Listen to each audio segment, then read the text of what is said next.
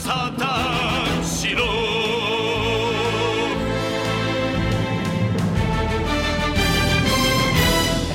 Hello, everybody, and welcome to episode 349 of the Saturn Studs podcast. I'm Kurt, joined once again this week by my Texan co-hosts, Peter and Jake. Howdy, y'all. We're coming at you this week with the surprise fast food chain revival edition of the cast.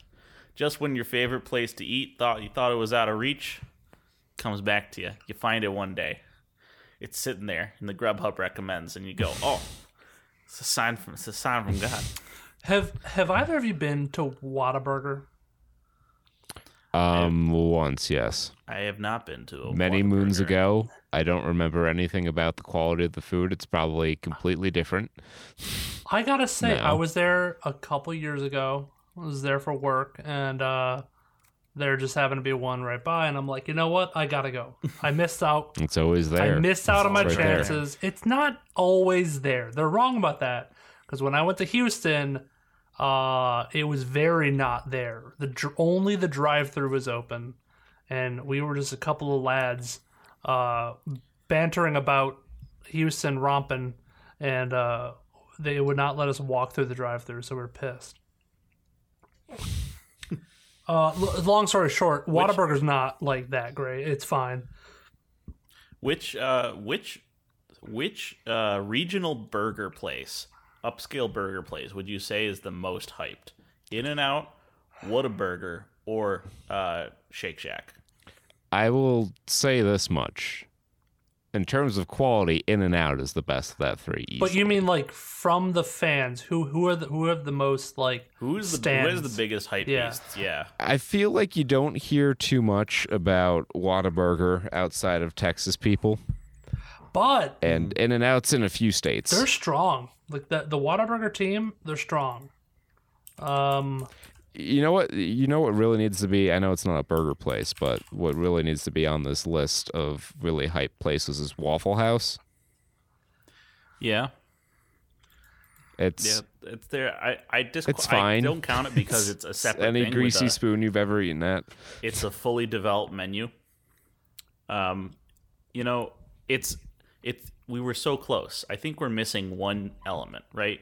We have the East Coast, we have the West Coast, we have the southern border.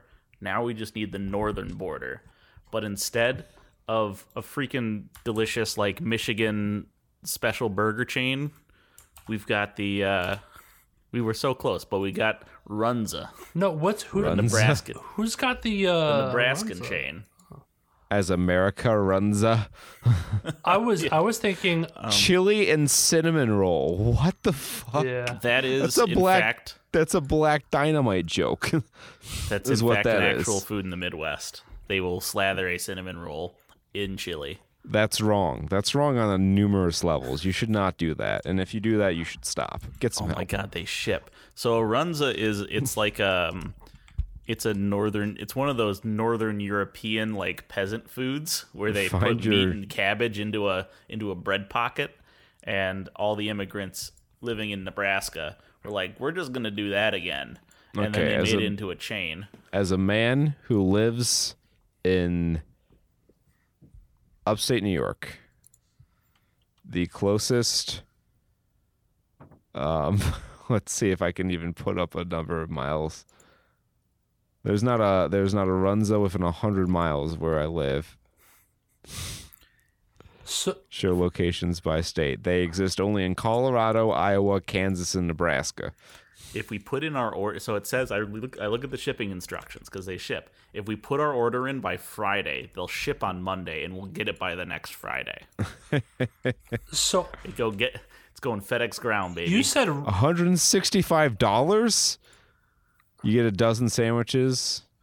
I think it's a dozen sandwiches and packaging and a thing of dry ice. And the shipping is $40. $40 for... You gotta get it there fast. It's like Jimmy John's, except it takes a week. Yeah, if you're like overnighting this to me, I could understand $40 worth of shipping. but you're not. What and is- you're charging me $20 for the fucking box. It's amazing. They should not have put that cost breakdown on there. What is Temperature Tuesday? Oh, I should probably be showing the video audience what the hell we're talking about here. So you said Runza. I was thinking more Culver's. But I looked up the locations. That's a whole parallel issue, is the chicken place that sells chicken and fries and nothing else. There's a lot of those. Yeah, there's one right by me now. Dave's Hot Chicken. I've had it. Those tenders are large. They're like a baby's forearm. That baby was working out. Well, I was just thinking burgers because like Culver's had the curder burger or something like that. The one with the big cheese curd patty that was deep fried from Deliciousness. Oh, That sounds delicious. Yeah, I would fuck with it that. It looks really good. They're located in like, what is this? What? Oh, Indianapolis. Question is, do they ship? They better. it's true. Michigan has some. I think some. Wisconsin has some. Illinois, Ohio. So Yeah, I think I've eaten at one of those when I was in Milwaukee. That's where I was. I see. Well, regardless, Trailers. we're trailers. They're like the Runzas of movies. I guess. Some would say. In the words of noted astrophysicist Buddy Holly, Runzas are the trailers are the I think you mean Runzas of Elvis. movies. America runs us on trailers. Oh fuck! Recycling my joke. That's what we're Gotta doing do here. it. We're eco-friendly. Sloppy seconds. I don't know where to start. Let's start at the bottom. At the bottom. Okay, so Velma. Oh, I was gonna say your place or mine. Oh, all right. That's also kind of bottom. So, a reoccurring theme in this segment is the trailer that puts the whole movie in the trailer, and I think this embodies that to The nth an degree, alarming yeah. degree. So this is your rom-com for February that Netflix has put out, and the one twist is like the two love interests go to each other's house and they live. It's like a Freaky Friday but less interesting. Yeah, they just trade apartments. Yeah, it's like swapping houses. Yeah, it's I remember when they did this on reality TV in the mid 2000s. it's a crazy Riveting. premise. Trading places. Yeah. So they take that semi-unique premise and beat it to death in the trailer. Now I'm not just talking about the plot, the overview. Like, we get to see every beat of this entire movie. We may have missed a whole 2 jokes. That's I don't know. That's Ashton probably Kutcher has optimistic. to relate to his not son, and what's her name hangs out and meets cute boys in New York City. Reese's, not a fork. Reese's and her fork. Yeah, she goes and meets a guy, Without a fork. and they get to do the will she choose her heart or will she choose that dick.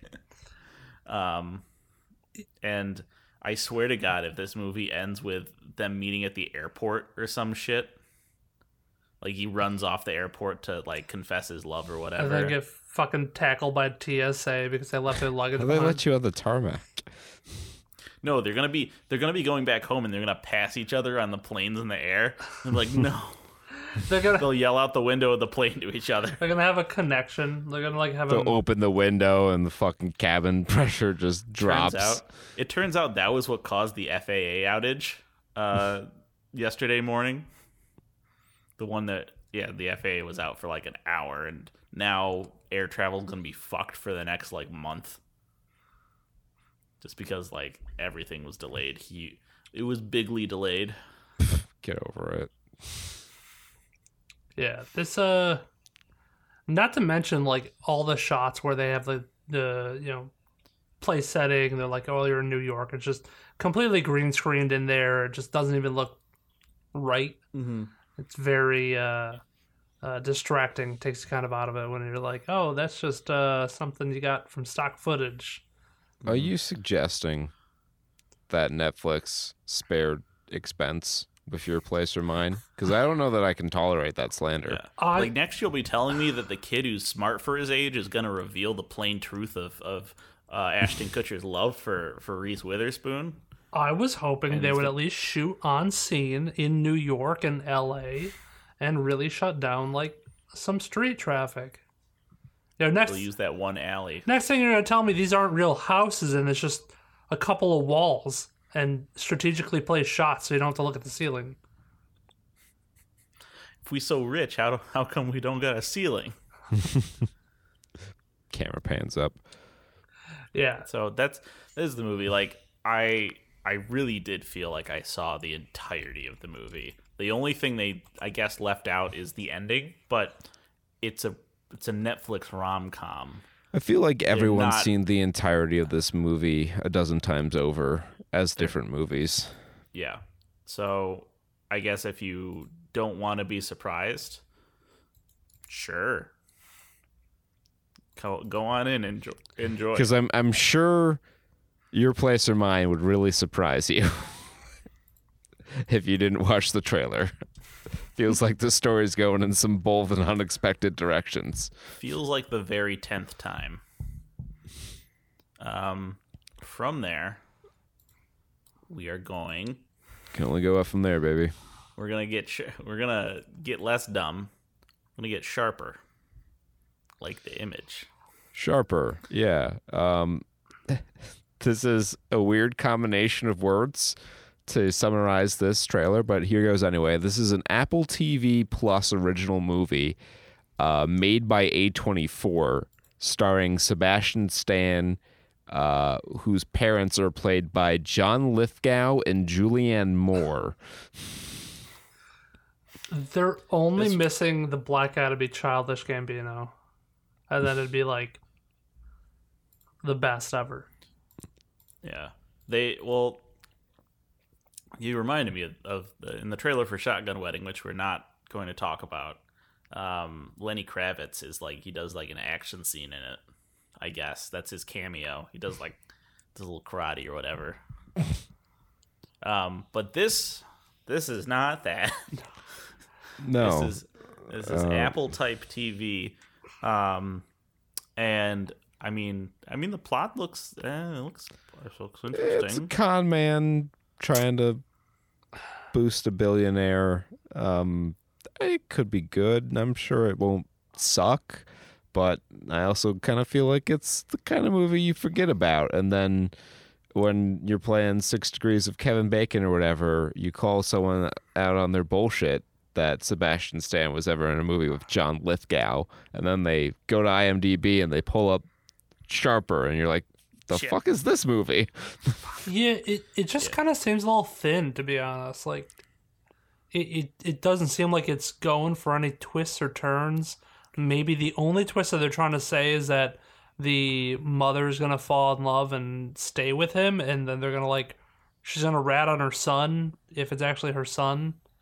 Maybe it's her partner. No, I actually kind of took a different take from this because it seemed like the messaging was very up front, trying to say like, who do you actually believe? So like, in the trailer, there's the main con is like the mother is courting the millionaire mother is courting the billionaire stepdad, while the son takes the opportunity to like use that as a opportunity to fleece him by hiring one of his friends to like court the dad's estranged biological son.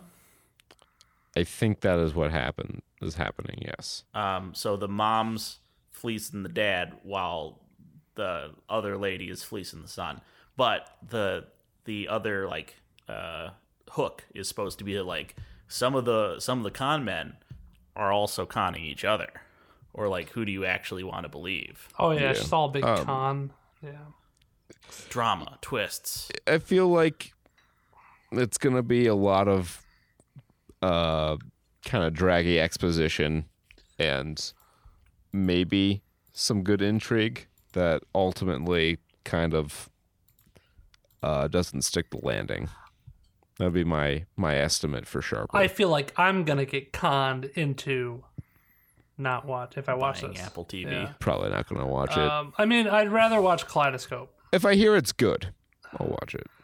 I have other things. When I get Apple TV, I have other things I want to watch on it before I get to this. Like apples. Sure. I think they have an Apple documentary on there. The Gala Like and the old lady comedy Granny Smith. that, You know, you have the political thriller Northern Spy. You be careful, Peter. Apple's gonna come for you. These are some hot ideas. You even got adult content. I mean, Red Delicious, Pink Lady. Oh, directed by Tyler Perry. Come on. The new Medea Apple movie, Pink Lady. Pink Lady. Thought you were going to tell me that Sharper was directed by Tyler Perry, and I'd be like, well, that'd just be putting it over the top in terms of what the fuck is this movie. I wouldn't be surprised. He did Acrimony. That was like a thriller, not a heisty movie, but it was a drama. Acrimony is the same as all his other fucking movies. I've never seen a movie that wasn't It's- Medea. It's just lit darker. Well, you know what I have to say to that? Velma. Okay. I have to say jinkies to that. Okay. This is a trailer that I have a single reaction to. And that reaction is a series of questions. Okay. First one is why? Why are we making this show? The second one is for whom is the show supposed to be? Adults.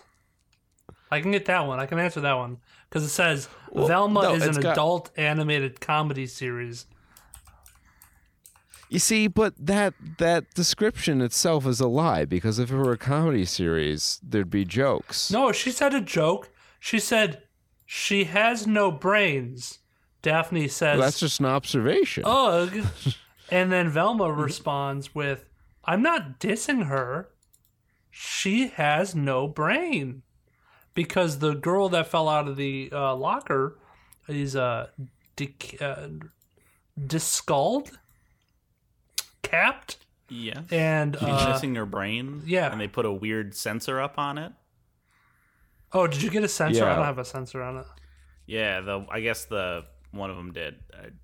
What's the uncensored version? Just looks like a hole. It's just, I don't know. Wow. It's a red goopy hole. Exciting. I shared a picture. While I was just scanning through the trailer, I just took a snip. I put it on the file share Oh, link here for you. Mm-hmm. I don't think it's emblematic of the trailer. I just think it's a little goofy screen cap. Yeah, no, this trailer is they're trying they're trying too hard in I don't know what direction.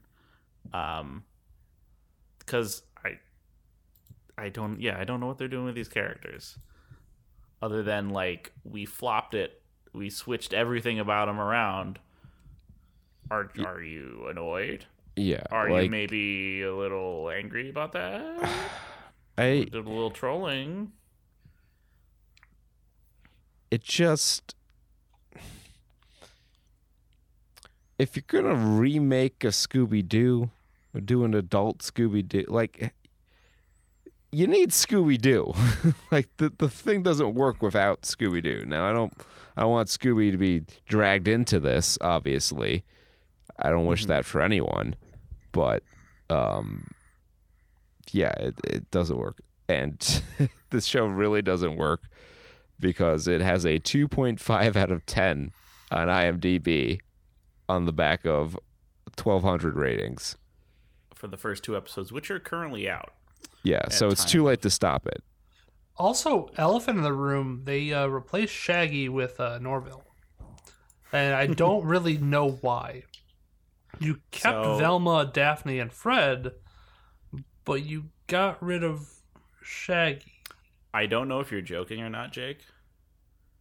But for those of you who are not in the know, Shaggy's real name. Oh. Shaggy is Norville Rogers. Norville Rogers.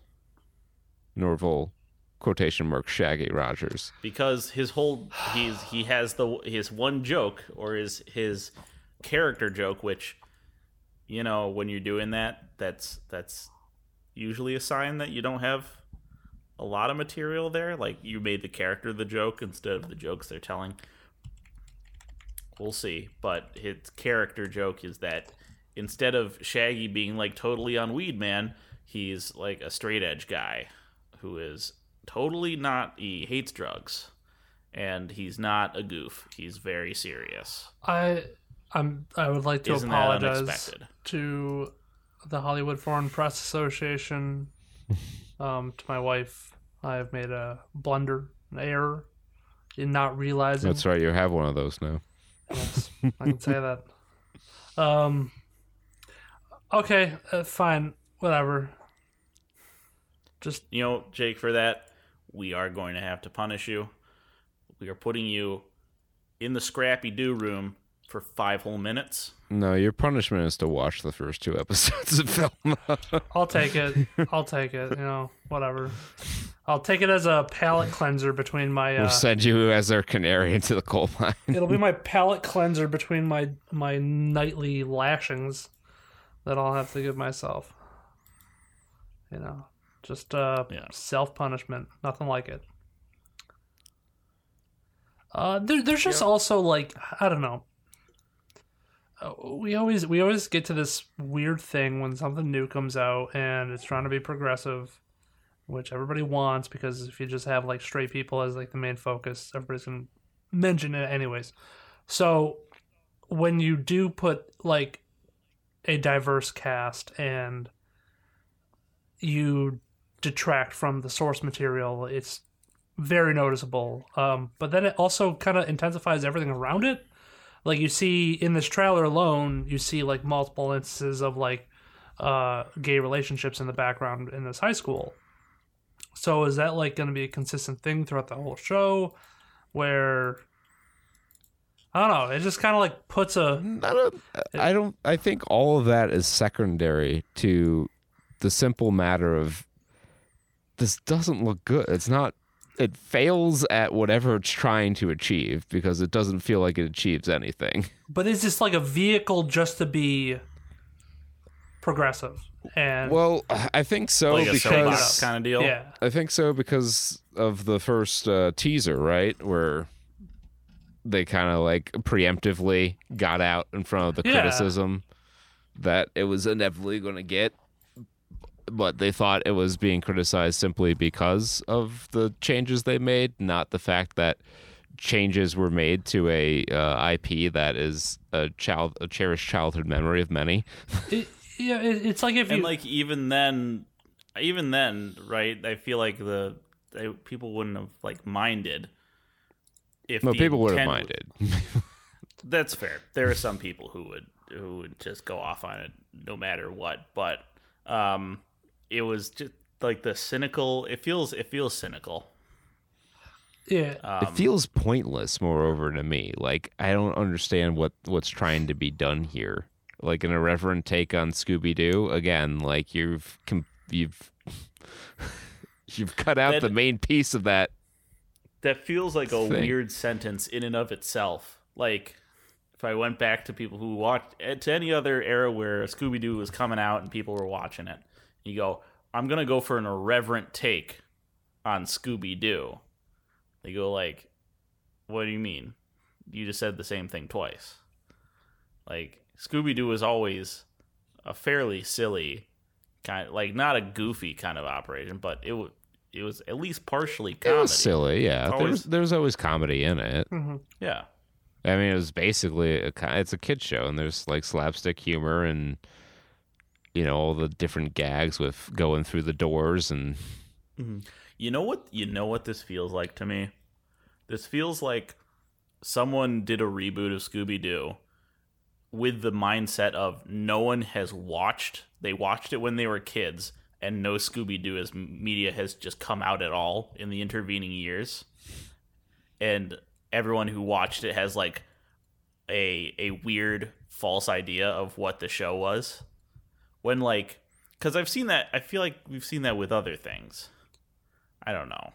I can't. I'm bad at naming examples. I don't know when Mystery Inc. went off the air. Makes me maybe I think of the Baywatch, right? Where they took Baywatch was a thing that people I kind of remember watching that, and then no Baywatch media came out until in the intervening years, and then they made the reboot movie and kind of lampooned it.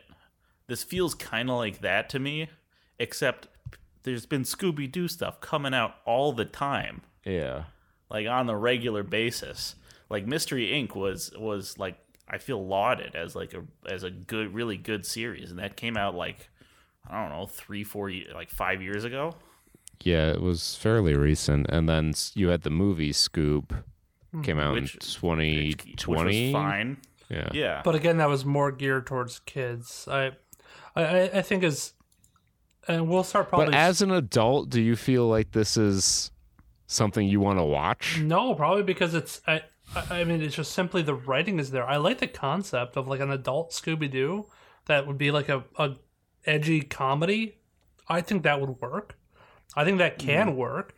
It just seems like the writing and the jokes are really bad, and they took the back burner to find the most progressive cast and progressive ideas that they can for a show. And they took Mindy Kaling, who's kind of on the up and up. She hit a peak and then kind of mellowed out a little bit, but I think her career is firmly on the downswing. I think she's on a bunch of background projects right now. I don't know. I don't know what she's come out with recently. I certainly think that she gets a lot of work. She definitely does. She gets a lot of work, but it's work that so she gets a lot of her stuff made, but she's the only one that makes stuff for herself, if that makes sense. Yeah. Let's take a quick detour. She did have the Mindy Project, which lasted. That was the big while. thing I remember. That was the recent one. She had late night. Did she have her own late night show? I guess. No, Late Night was a movie that she wrote for herself to star. Yeah. Writer on 12. Oh wait, here we go. Writer. So. She did the morning show.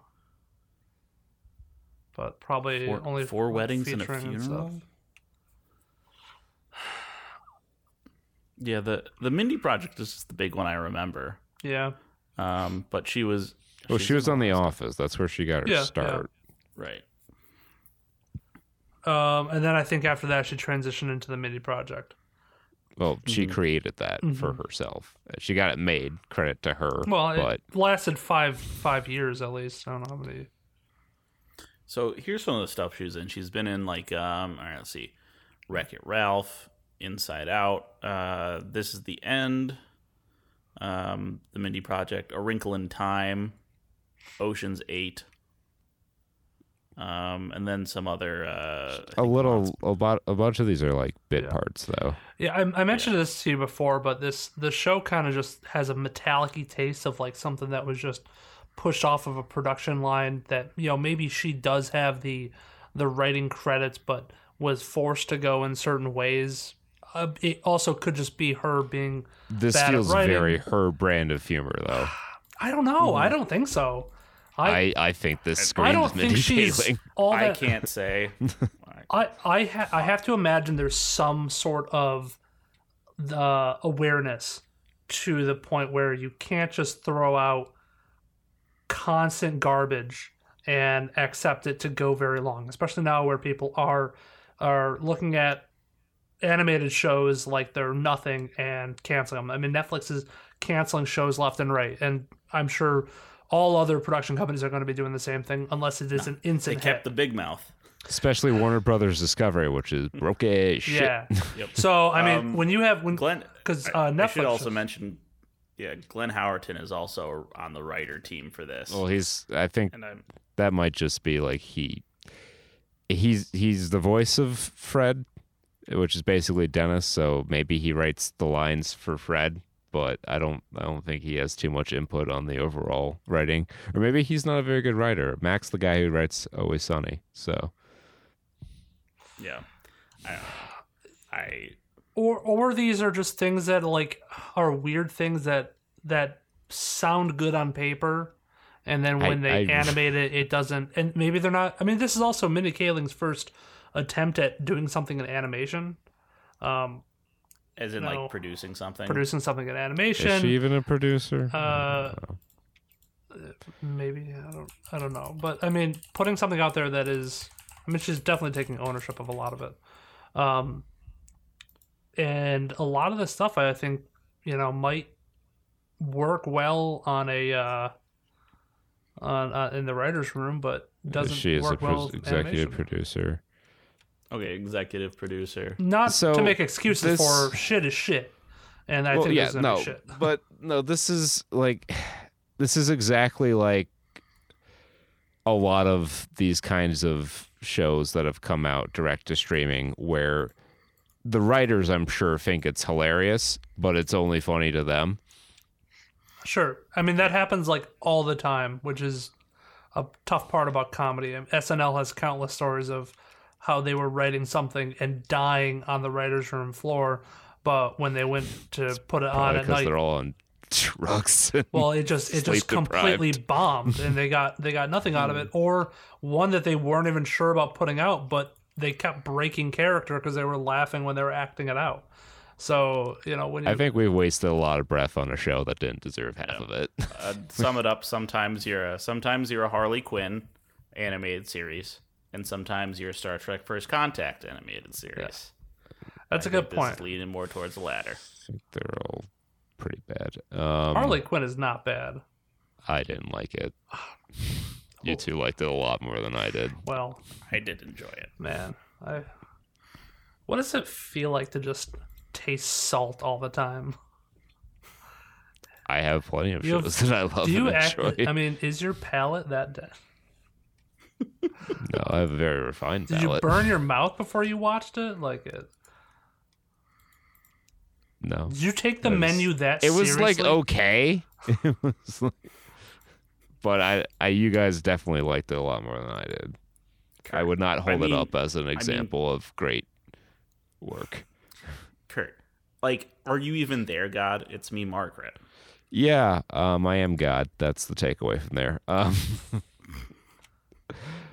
It's weird because I just a few days ago made a joke to this effect, and here is this young woman coming of age story produced by Lionsgate, the company you would expect to handle this. See the very sensitive and heartwarming story here. Well, good on them Lionsgate. for branching out. That's fair.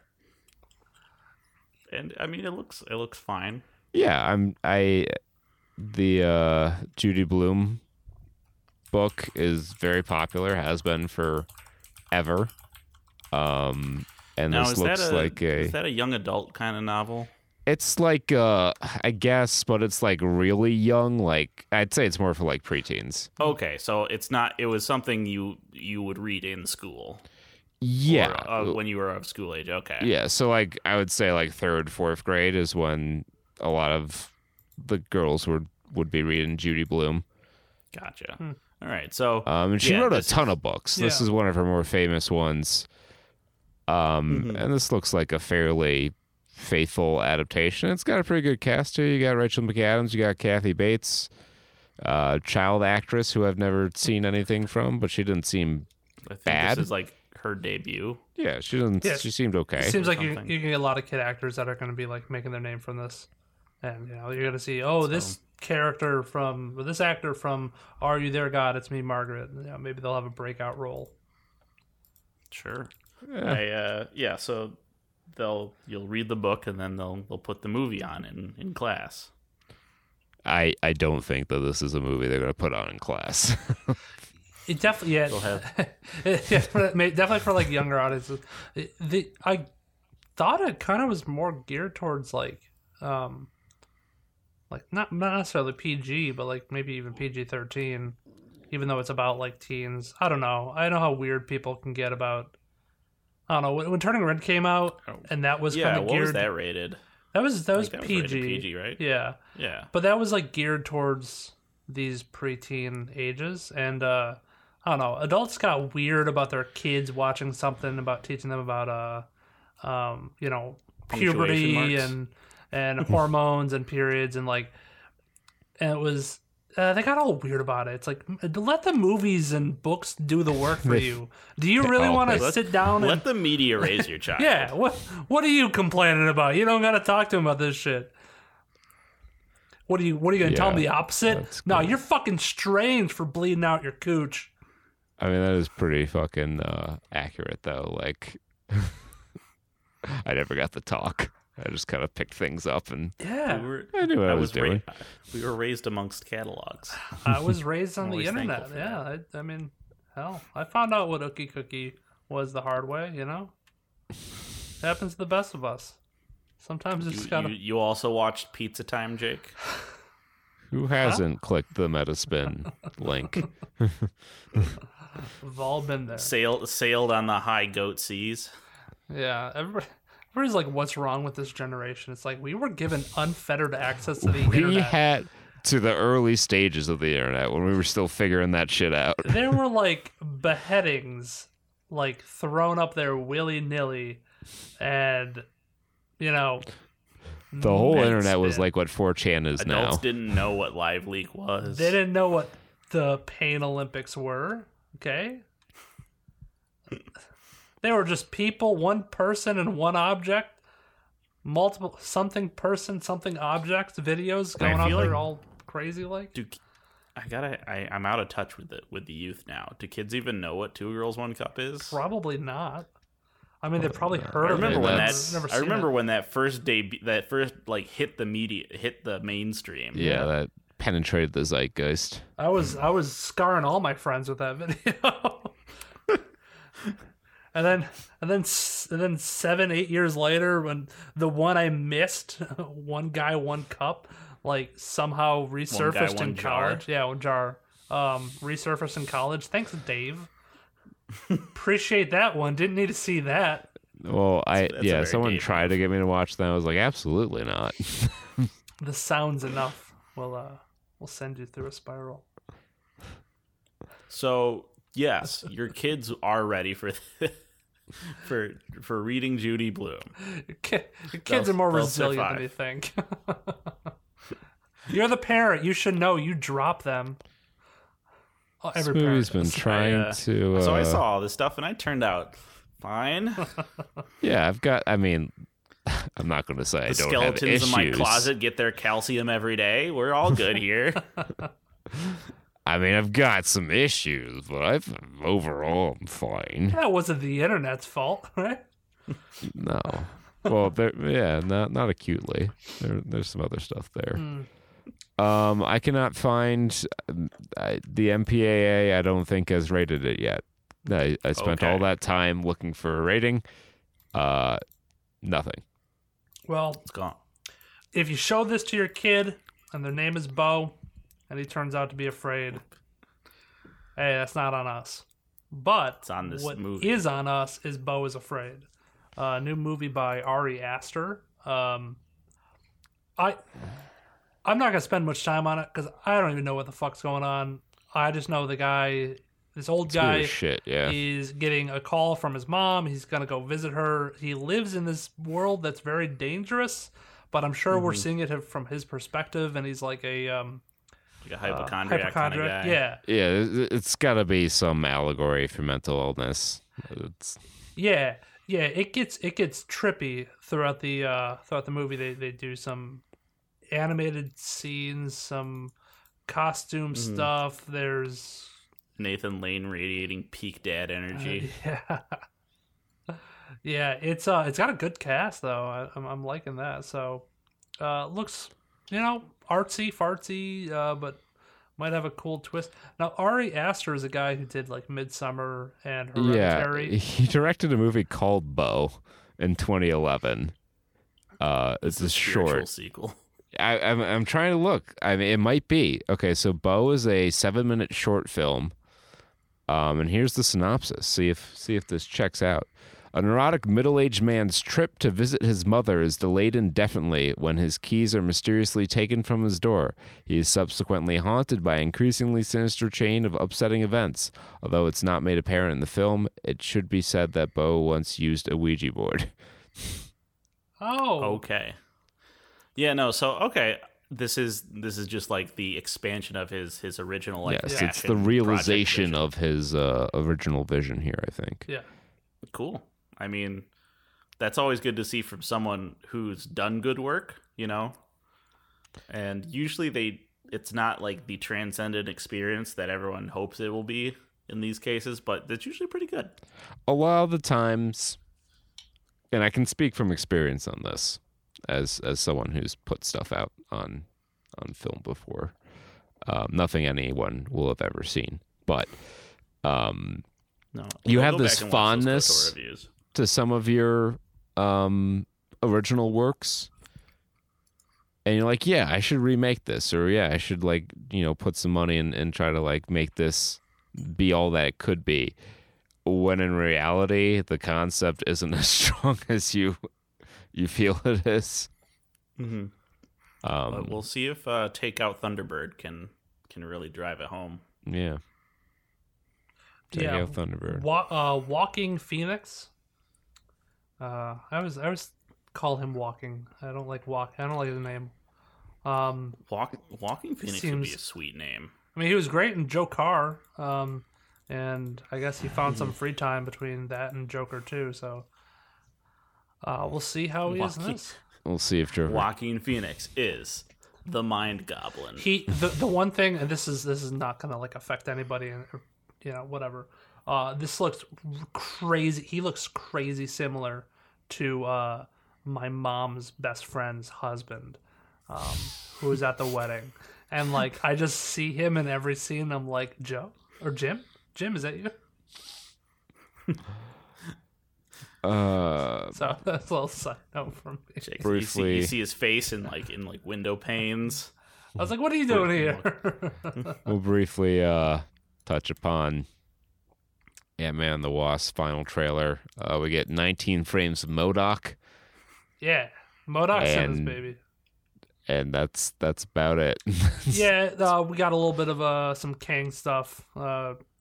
He's probably gonna kill Ant-Man. This, just be warned. Nice little wrap up to our Ant-Man story, and maybe we'll see how it connects to the Shang-Chi rings.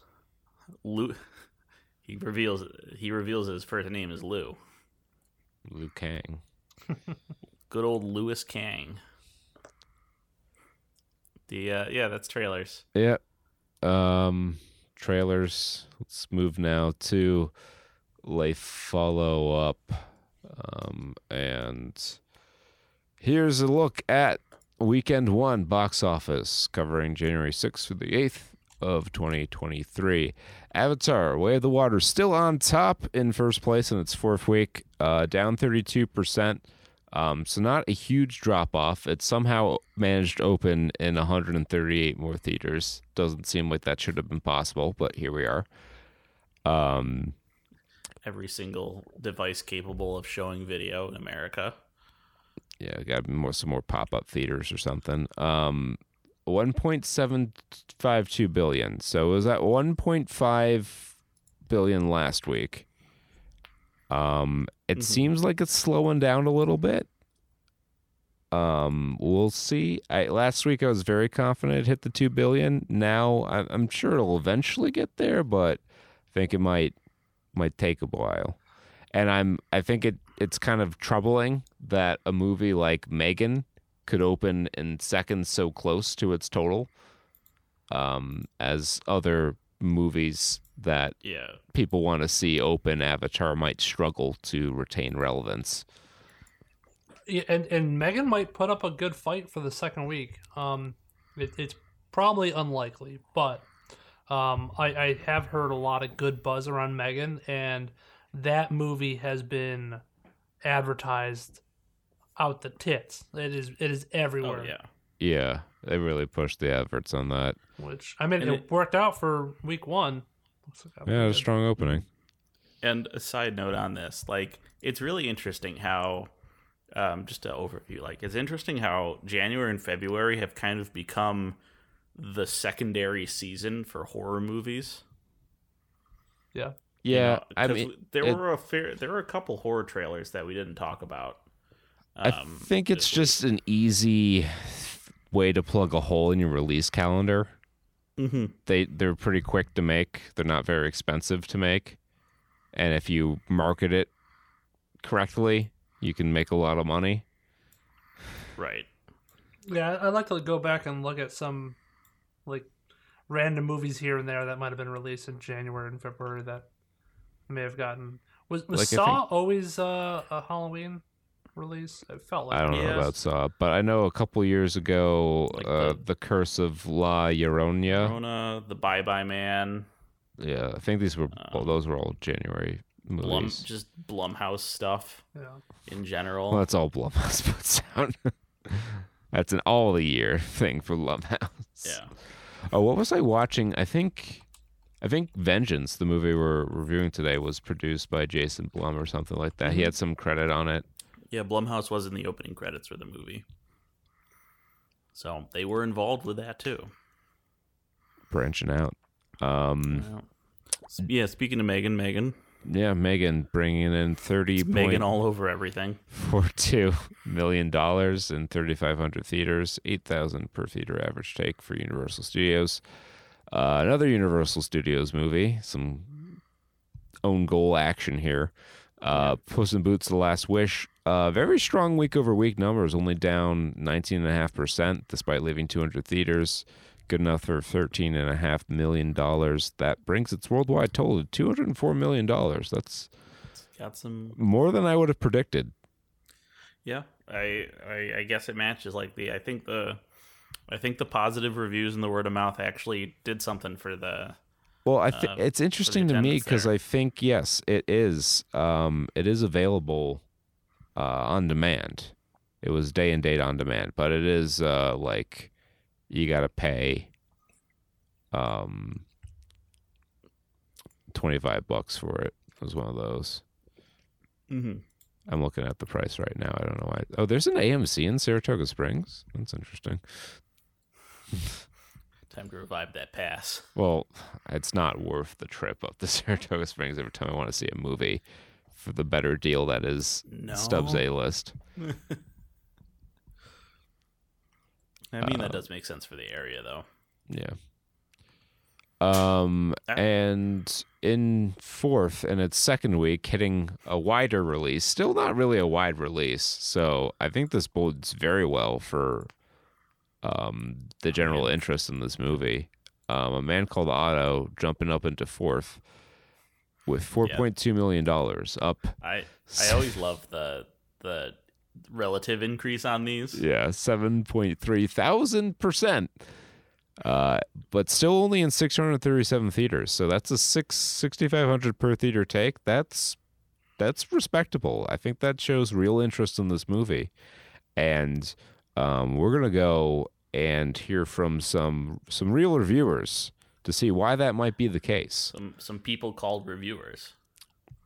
Yeah, we got some real reviewers. We got all our friends in the IMDb user review section. They're not actually our friends because these people are incapable of friendships. No. They're too dedicated to their work. Critically, bit of a mixed positive bag. It's got a 69% fresh rating on Rotten Tomatoes, 7.4 out of 10 IMDb, a 4.5 audience rating on Google. Some pretty scattered reception, but overall positive, it would seem. But none of that matters, because as you all know, the only people that matter in this world are the people who care enough about movies to post on IMDb. And That's right. boy, are there some real characters on this website. Our enduring chronicle. Yeah. We're really charting the human genome here. It's the four bases: I, M, D, and B. 23 and IMD.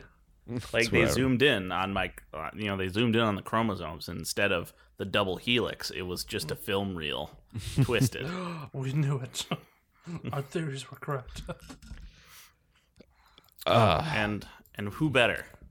Who better than Cam Cook to start us off here? I love it when it's just like a regular ass name. Some dude. 10 out of 10. Hilarious, emotional, gripping. I didn't watch a trailer before seeing this. I haven't read the book, and I didn't see the original A Man Called Ove film from 2016. This film resonated with me more than any other film I've seen.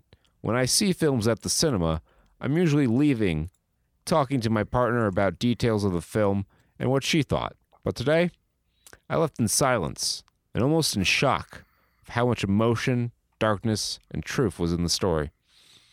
I laughed, I cried, I'm inspired. The performances from the leads are all excellent.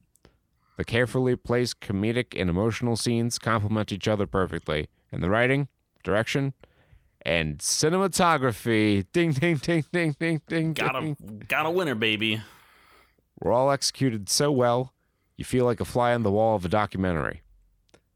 Thank you to everyone who worked on this film for their pure artistry, from the director of photography, and actors to the runners, PAs, and craft services.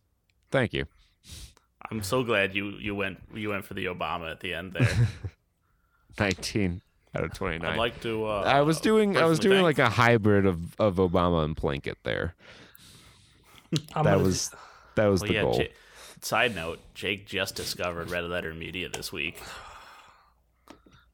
I'm sure he's gone through a fucking epiphany. It's really cool. You should check them out. They're this hot new thing. This little YouTube channel. Yeah, little YouTube channel. I just discovered they're not putting a whole lot out, and they don't have a whole lot in the catalog. They review a couple movies here and there. Very, very recent. And they're quick little bits. If you got an hour and a half, bite size. So. Yeah. Big bites. That's very good. I forgot what I started watching them on. Anyways, I think it was Star Wars. It's got to be Star Wars content, right? I was too busy to read that text chain. Yeah, it might have been Star Wars. I know I've watched a lot of their Star Wars stuff. That's why I got like all crazy on one. But I watched some review. I forgot what it was. Might have been like their top movies of 2023. Good background listening. Anyways, I'm gonna do my best or worst. I'll let you decide at home. Best of the worst. Swedish/Viking accent. Watch a Man Called Ove instead, by Obedientian. A Man Called Ove was a great movie. It didn't need a U.S. remake. Tom Hanks is a great actor. This is all over the place.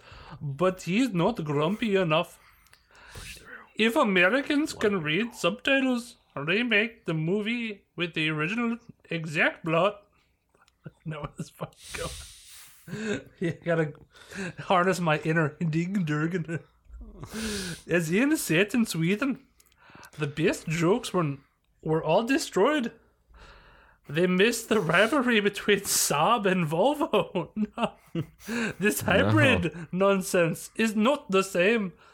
Odd that the clown was girl in the Swedish version. Ove was also doesn't get arrested, etc. Why not leave it as Ove too, not Otto? That's German. Stellan Skarsgård would have made a good main character instead. They did stay true to some of the story, which was at least good, but they did manage to spoil all the main jokes. 7 out of 17 found that helpful. You got through it. I think there's probably some insight in there, but I could not permeate that accent. Look, all these 1 out of 10s are going to be the same fucking thing. It wasn't as good as the original. Why was it Tom Hanks? Oh, I want Swedish Man. Because Walter Matthau is dead. He's got a... Yeah. Now that there's no Walter Matthau in the hive, the metamorphosis begins, and we have... this is what we have now. Just like we have this 5 out of 10 from I Am Sieg, we got this 5 out of 10. Bland. Unoriginal. Sorry, but it honestly didn't touch me. The bad. Tom Hanks is being miscast as a depressed, grumpy old man. It is not his inherent usual Tom Hanks charisma. And even worse, he does not perform this grumpy character very well. Not terrible, it's still Tom Hanks performing, but it's rather one-dimensional and not credible, unfortunately. More bad, this story is so predictable, and it's so politically correct. You'll understand what I mean by that if you decide to see it. And there is no spark or punch. Bummer. I have absolutely loved many other movies by this brilliant director, Mark Foster, but this one didn't touch me much at all. Not bad, just rather bland and going through the motions. The story? Tom Hanks is depressed and alone and grumpy and old, and he wants to kill himself. New neighbors liven up his life to such a degree that he finds joy in life again. Yawn. 8 out of 18 found that helpful. All right. Yeah. He seemed a little preoccupied with the fact that the movie didn't touch him. He does realize that that's not typically a thing that a movie can do. It's touching all over. Just touching all over. Just the movie didn't touch me. Really, I feel like he's a guy who went to this movie with like a date and was upset that the popcorn trick didn't work, and he's trying to like make that a euphemism in this review. Yeah, this movie didn't touch me at all. Man, I really wish this movie would have touched me. All right, from James Gunn? Mylithran Grace.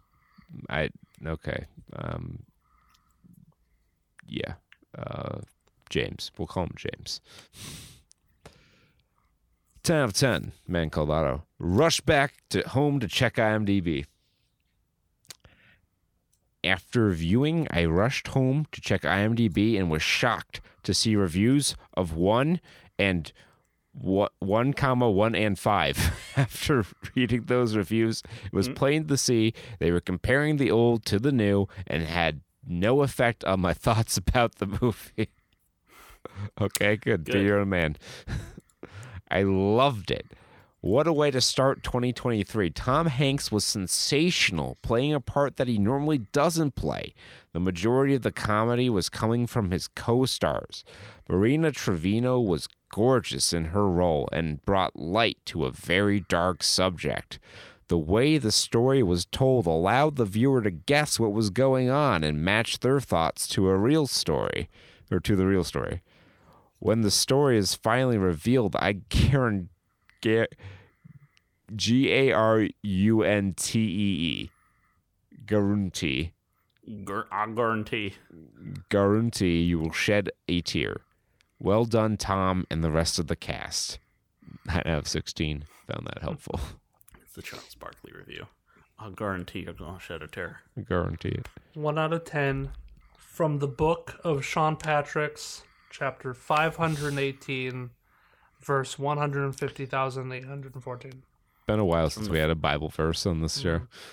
From the 518 too. Not awesome at all. I could do the entire thing. Please don't. I could channel my inner. That will take We'll be here all night. forever. Jake's about to deliver the fucking homily of the night. We're trying to go through this. The original is by far more superior than this wannabe remake. Perhaps it was the casting of Hanks that made the remake not good. I haven't liked anything he's been in since Road to Perdition 2002. Cloud Atlas 2012 was a great movie, but I didn't feel his role in it did it much justice. Every 10 years, a movie comes out. Every 10 years, Tom Hanks does something good. I loved the original movie, and I thought I would give this a try, but nope, just not for me. And I just can't connect with his character. It just doesn't work. Totally a forgettable film, which makes me appreciate the original even more. However, if you are a Tom Hanks fan with limited range in life as his acting, you'll probably enjoy this. Do yourself a favor and watch the original. 19 out of 53 found that helpful. Dude, this director, Mark Foster, I looked him up after the Touch movie Didn't Touch Me guy. What a strange filmography this man has as a director. What's he got? Everything Put Together, Monsters Ball, Finding Netherland, Stay, Stranger Than Fiction, The Kite Runner, Quantum of Solace, LX40, Machine Gun Preacher, World War Z, All I See Is You, The Receipt, Lost and Found, Christopher Robin, and A Man Called Otto. Okay. Yeah, interesting. Not a lot of these were good. He's just kind of wandering around. But some of Hollywood. them actually were quite good. Like A Stranger Than Fiction was really good. I never saw That The one Kite also had Runner. Tom Hanks, didn't it? No, Will was it Bill Ferrell was the Will lead in that Ferrell. one. Yes, okay. Yeah, Will Ferrell, Maggie Gyllenhaal, Dustin Hoffman. Should we go back and watch that? Yeah, we should. It's not a bad one. Yeah, wild. What's even more wild? So we have this 6 out of 10 review on January 6th from Ferguson 6. He's here. Triple sixes overload. It's the mark of the beast. 654. He's at his most powerful. So I have to. I was with the slim pickings on these reviews. I was almost ready to suggest something else, but I saw this and you can't. Peter, not. I want you to realize before you read this review that this feels like some sort of it feels like the stars have aligned on an occult ritual, and you might summon Ferguson 6 into your apartment. So just be prepared. Okay. He sounds like a cat. It never hurts when his first line of every review is "Greetings again from the darkness." It's because he just sits in a dark room all day watching movies. He is Cthulhu, the Dark Lord. Regardless, his 6 out of 10 review: people do change. Greetings again from the darkness. Grumpy people are everywhere these days. In fact, 2-time Oscar winner and all-around likable guy Tom Hanks, Forrest Gump, Philadelphia, may be the only one who catches us off guard when he's grumpy. Here, Hanks plays Otto, the neighborhood curmudgeon who patrols the community daily drenched in full-fledged annoyance over topics like pets, recycling, traffic, and parking. In fact, Otto is annoyed by most people and just about everything they do. And these days, who amongst us isn't? This film is an American remake of the Oscar-nominated Swedish film A Man Called Ove, 2015. Ove, which featured a terrific titular performance from Rolf Lassgård. Both films have been adapted from Fredrik Backman's novel A Man Called Ove, with writer-director Hannes Holm behind the 2015 version, and screenwriter David McGee, Life of Pi, 2012, and director Mark Forster driving this one. Mr. Forster has previously directed some interesting and diverse movies, including Monsters Ball, 2001, Finding Neverland, 2004, Stranger Than Fiction, 2006, The Kite Runner, 2007, Quantum of Solace, 2008, World War Z, 2013, and Christopher Robin, 2018. Man, he's on the wavelength, baby. He's with us, and is he in the room with me? Is that you? Shit. We join Otto on his morning rounds, and that's when we witness his constant annoyance on display, while also meeting some of his neighbors, like Jimmy, the friendly power walker, played by Cameron Britton, as well as the ultra-friendly new neighbors, very pregnant Marisol, Mariana Trevino, and her husband Tommy, Manuel Garcia Rulfo, and their herd of young kids. There is also Otto's estranged friend Ruben, Peter Lawson Jones, who is now very sick, his wife Anita, Juanita Jennings, and Malcolm, Mac Baida, a local boy whose parents kicked him out because he's transgender. Malcolm has a connection to Otto's late wife, and it's her passing that has not only caused Otto's personality to shift into grump mode, but also pushed him to explore ways to join her in a better place, although he can't quite manage the next step. Marisol is really the major force in the story, as her unrelenting friendliness and persistence in connecting with Otto slowly breaks down his defense as he finds a reason to live. Director Forster uses flashbacks to help us understand Otto's background. Hank's own son, Truman Hanks, plays him as a young Otto, while Rachel Keller portrays a young Sonia, the girl that wins his heart. A devastating personal tragedy can certainly impact a person to the point where their personality and outlook changes. However, we also see how a positive influence, here with Marisol, can help pull someone out of a dark emotional hole. Tom Hanks, coming off his roles as Colonel Tom Parker in Elvis, and Geppetto in Pinocchio, is so familiar to moviegoers that it's comical to see him go full grump, although it should be noted that he's more Walter Matthau in Bad News Bears, or Grumpy Old Men, 1976. I mean, do I know what I'm talking about? All right, I got a confession on Ferguson 6. He's done. This is the reveal. It's the face reveal.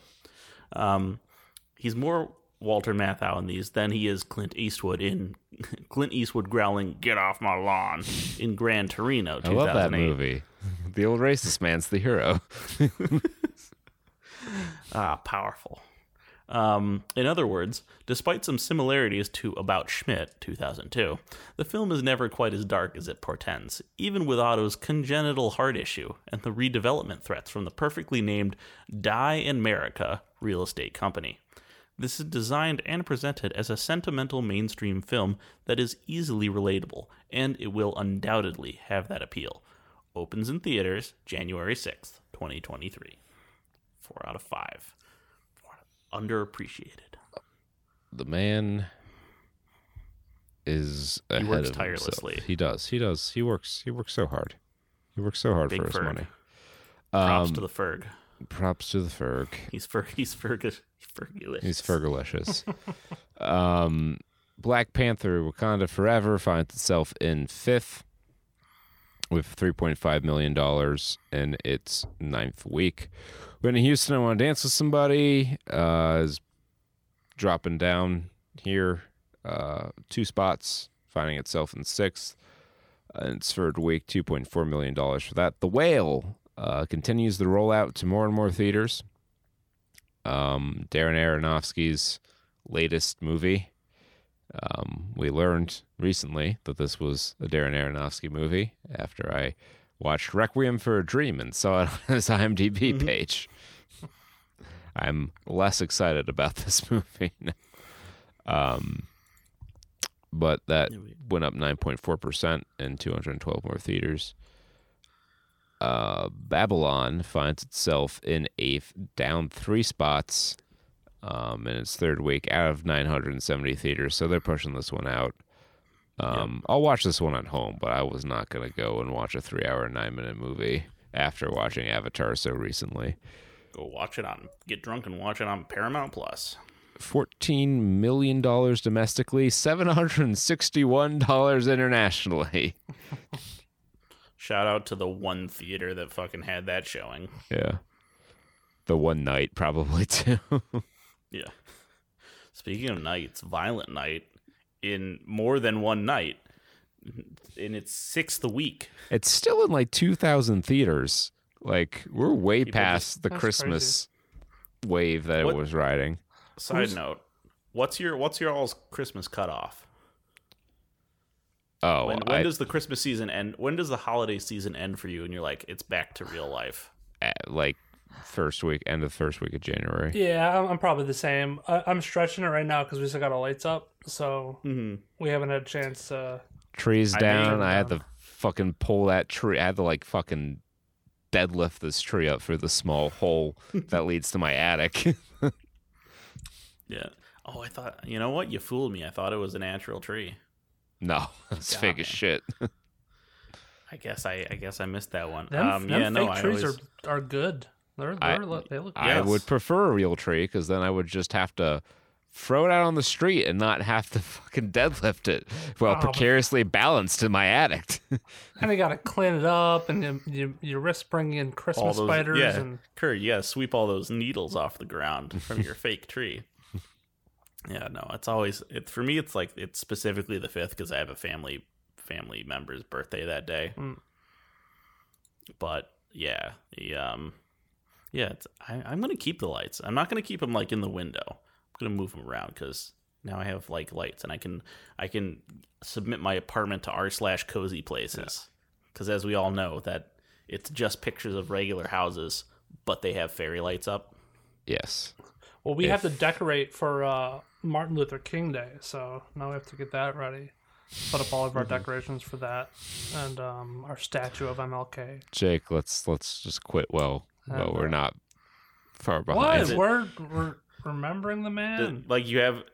Jake, do you have like the Virgin Mary statue on one side and you turn it around and it's MLK? Similar to how we had at our wedding, yeah. We pray to it. You know, I never took a good look at it. At the other side, it was famous civil rights leader. There's actually a funny story to that. So, not to get sidetracked, but like after the wedding, like I don't know, we just like the priest was like, I got places to be, so he dipped. We were taking pictures with it, and like we were wanting it in the background, and he was like, I'm going, bye. And we left it there. So maybe if he didn't spend so much time on his homily, he wouldn't have been in such a rush to get out there. Don't get me fucking started with that guy. I told him 30 minutes and he lied. But we wanted the Mary statue as decoration, and it's his. It didn't belong to us. It was it. He brought it. So we're like, what do we do with it? So it was like late at night, and my father-in-law is like freaking out. He's like, somebody better go outside. Like it's all alone out there. We're like, what, the statue? He's like, yeah. Take the Virgin Mary down. When the sun goes down. We right? should put her somewhere. We don't want her there out all night. And I'm like, it's not going anywhere. You realize I'm going to go out and get it and put it in my car. Statue, right? It's what we might call an effigy. I think he was just concerned that somebody was going to come by and be a Virgin Mary. Who's going to steal the Virgin Mary? You never know. They go for a lot. I'm not religious, and I'm pretty sure that would send me straight to hell. Yeah, right. It was just the kids. Big stink The young hooligans are like, I'm gonna take the virginity. So she's not gonna be a virgin when I'm done with her. She ended up going home with them, and it was like kind of Corduroy's adventure. Where you take like the stuffed bear and you try to. So I do know what you're talking about. Yeah. They wrote a little story with her, and she visited my in-laws for a little while, and they eventually dropped her off with a priest back home. You say dropped off like they just left her on his doorstep. We went to a fire department. A little bag. Left it in a fire department in a little basket. Threw it at a Waffle House waitress. Yeah, she ninjas it back at you like a shuriken. You gotta watch out for those Waffle House employees. Man, they know how to parry. Yeah. Waffle. I would, you know what? Waffle House employee sent to hospital with Virgin Mary induced injuries is a Florida headline. Yeah, I was gonna say. I was like, only in Florida. That screams Florida very loudly. Yes. Rounding out the top 10 here is the menu, which is available on HBO Max. Do not spend money to go to the theater and see it now. $685,000. I've seen so many TikToks of the menu. I feel like I've already seen it. It's pretty good, but yeah, I gotta watch it. It looks good. It's not the world's greatest. It's all been spoiled for me for the most part, but I'm okay with that. There's not too many surprises, I don't think. But what happens to the girl after she eats the burger? She's gonna die. I think she dies in the end. Definitely, because that's the theme of that movie. You're actually completely wrong. She's the only one who doesn't die. So there is a theory that she does die. Well, that theory is wrong. Well, the burger that she eats is from possibly like tainted meat, because they said in the beginning that they dry age their beef, and if it's left out there for like one extra day, it gets like the bacteria that'll kill you. And they're theorizing that, like, even though she escaped, he still gave her like tainted meat, and she'll die if she eats it. But that I don't know if that's would 100% invalidate the entire purpose of the scene. Yeah. So I'm going to go with probably not.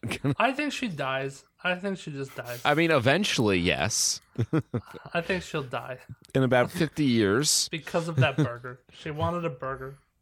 Oh, I gotta go watch The Men Who Stare at Goats again. It's so good. He died. Like 7 25 years later of cancer, but...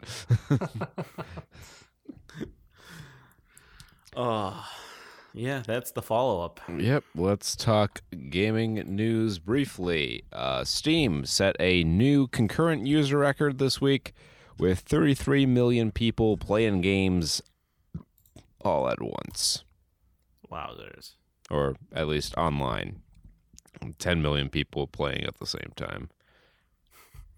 I don't know how they tabulate that as difference. Okay, so yeah.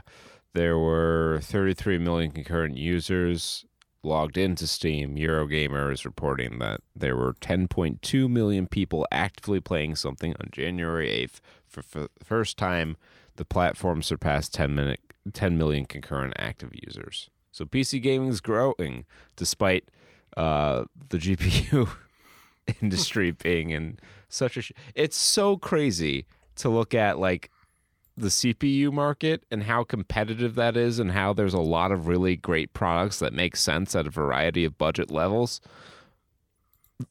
juxtaposed against the GPU market where it's just a fucking barren wasteland. Stagnant. Just starving. Microsoft is reportedly planning to invest $10 billion into the creator of ChatGPT and DALL-E, signaling that they are getting ready to deep dive into AI. Oh boy. Lord help us. Better than NFTs, I guess. It just reminded me of, like, now everybody's focused on their new AI kind of thing that's coming out. And it just reminds me of, like, when everybody was all about crazy about NFTs. It's the wave wanted of the to future. introduce those into video games and whatnot. No, it's kind of fallen by the wayside. So now instead of they've replaced NFTs with code that doesn't work. May have repeated myself there. Zing. Yeah. High on Life, Rick and Morty, and Solar Opposites creator Justin Roiland is being charged with felony domestic violence and false imprisonment, also known as kidnapping. Locking him in the basement. You know, it happens. He just got too into his character. He was too into High on Life character. You're telling me that the guy who created the character of Rick Sanchez may have had a violent streak? Nah. Him and Dan Harmon both are, how do I put this delicately, fucking nutcases. So I'm not exactly surprised. I will and say, not, however, and not in the fun way like Matt Stone and Trey Parker, where they'll just take acid and go to their own award show high and dressed up in like lady dresses. I will say Dan Harmon had one of the better apologies for what he did. And I think a lot of even some of his victims that were a part of the sexual assault allegations. I didn't even know he had allegations. I just know he's a fucking nut job from his podcast. Oh, no. Dan Harmon was like the first one to, like, not the first one, but he was like, of the people he would like least expect, he was one of the big ones that got taken down pretty heavily by sexual assault allegations, like got fired, I think, because it was in the workplace, I believe, and with coworkers that he would put them in really uncomfortable situations and ask them out, and to the point where I think like he would use like sex toys on them or something like that in very inappropriate ways. It got pretty fucked up. Yeah, I was gonna say that's super fucked. Well, that sounds like a Quentin Tarantino set. Apparently, if you fall asleep on set in a Tarantino movie, he has this giant fucking dildo that he'll shove in your face and take a picture of you. Huh. That's good. And yet, this man has not been canceled. You just got to make better movies, Dan Harmon. Come on.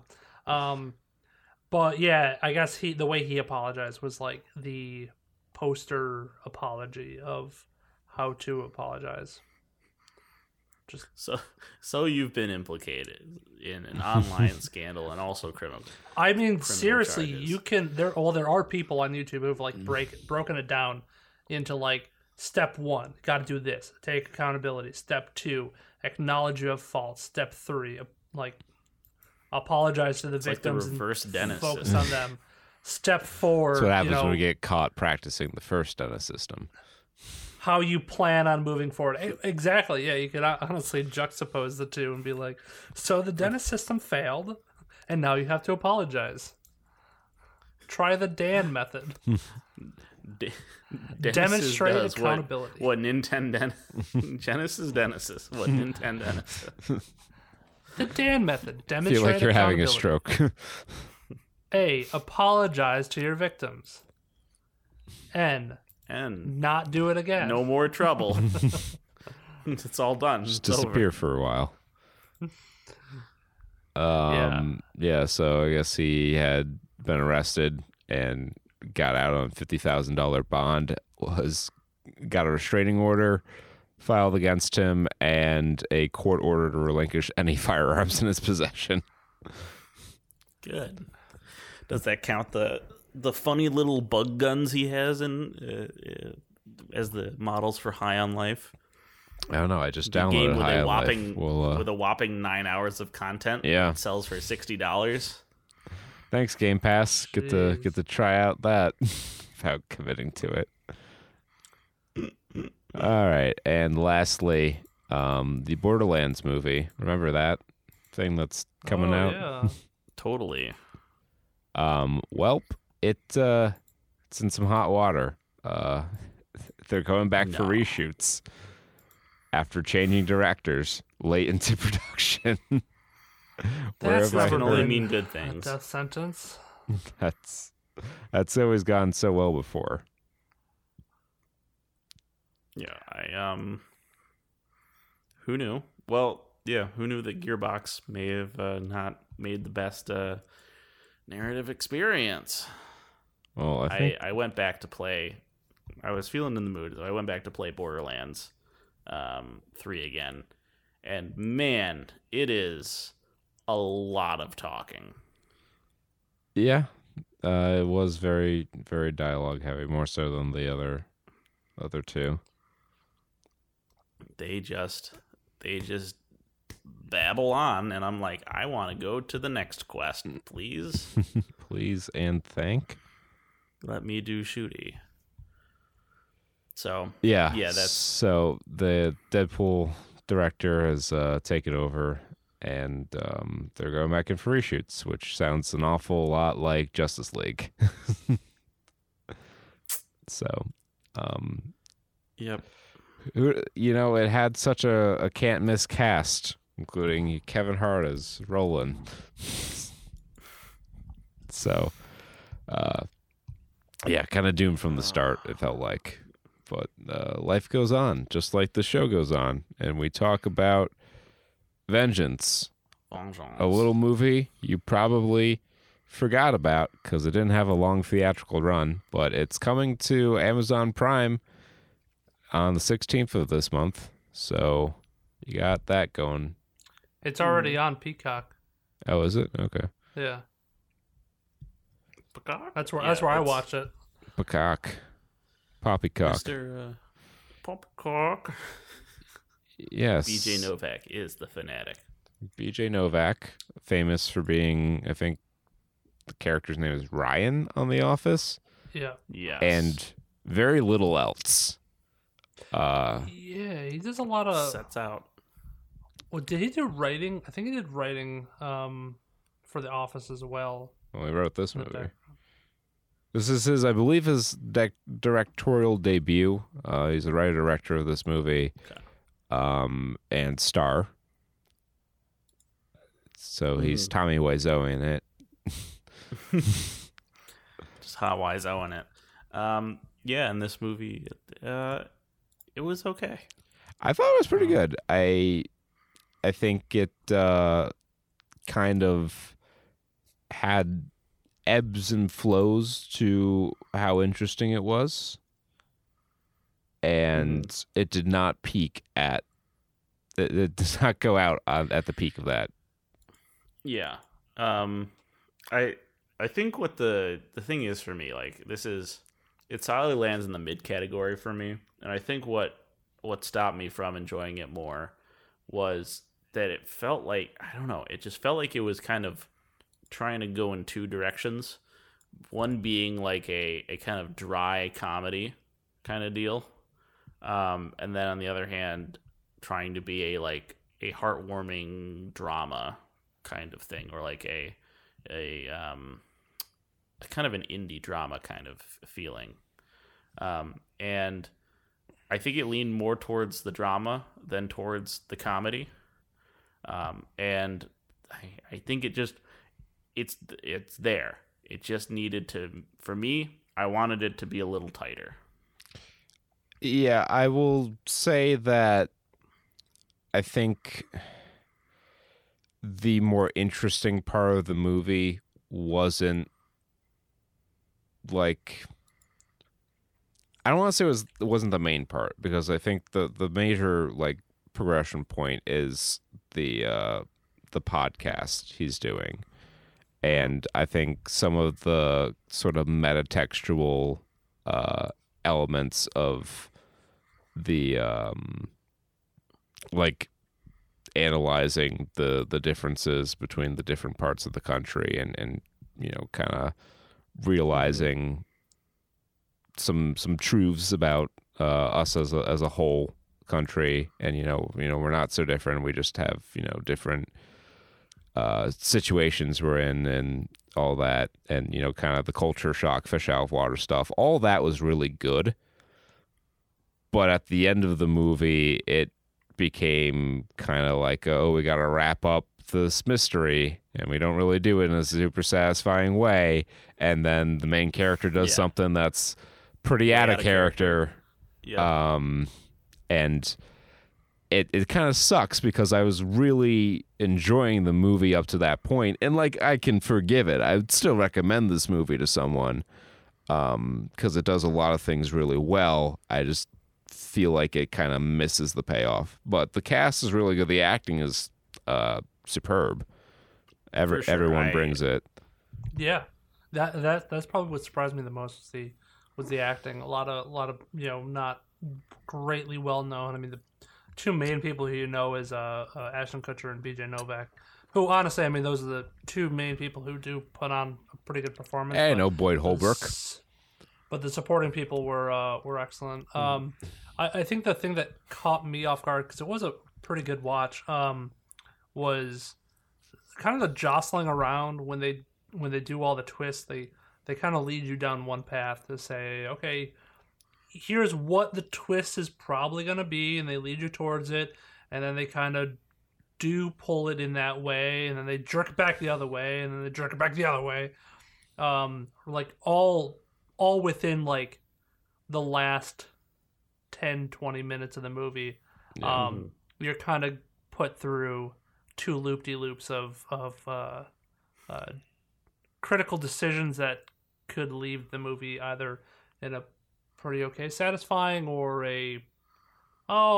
maybe I liked it the other way, because like I saw where you were going with it the other way. It almost feels feels like, as he was writing it, he had like 4 different endings to it. Yeah. And he couldn't decide which one he liked best, and tried to incorporate elements from all of them. it's like I'm at the end of Cyberpunk right now, and I understand there's multiple different endings to it.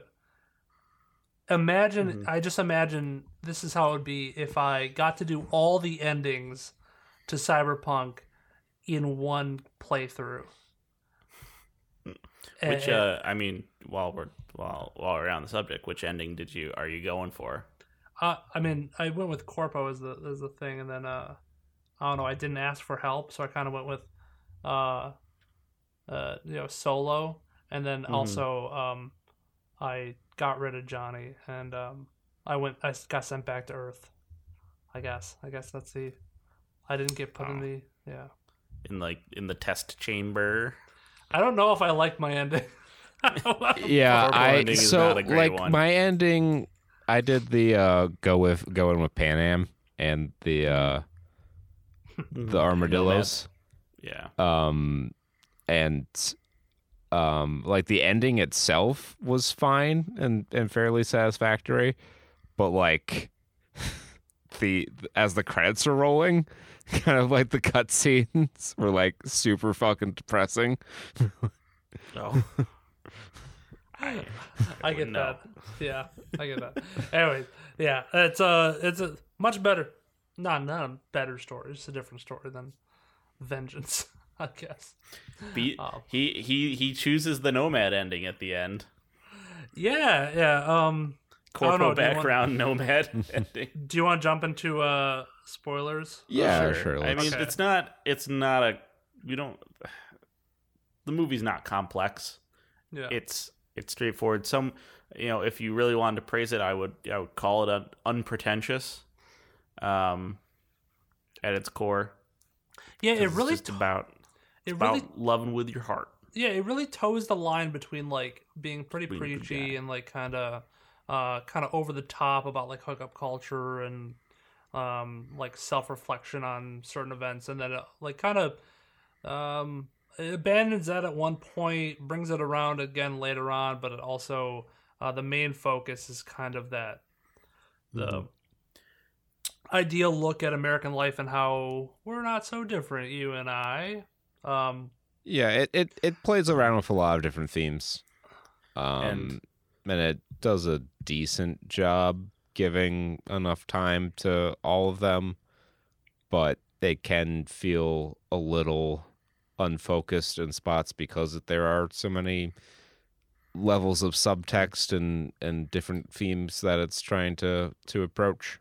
Yeah, I will also say the first half of the plot is basically an extended George Costanza arc from any given Seinfeld episode, and that's when the movie's at its best.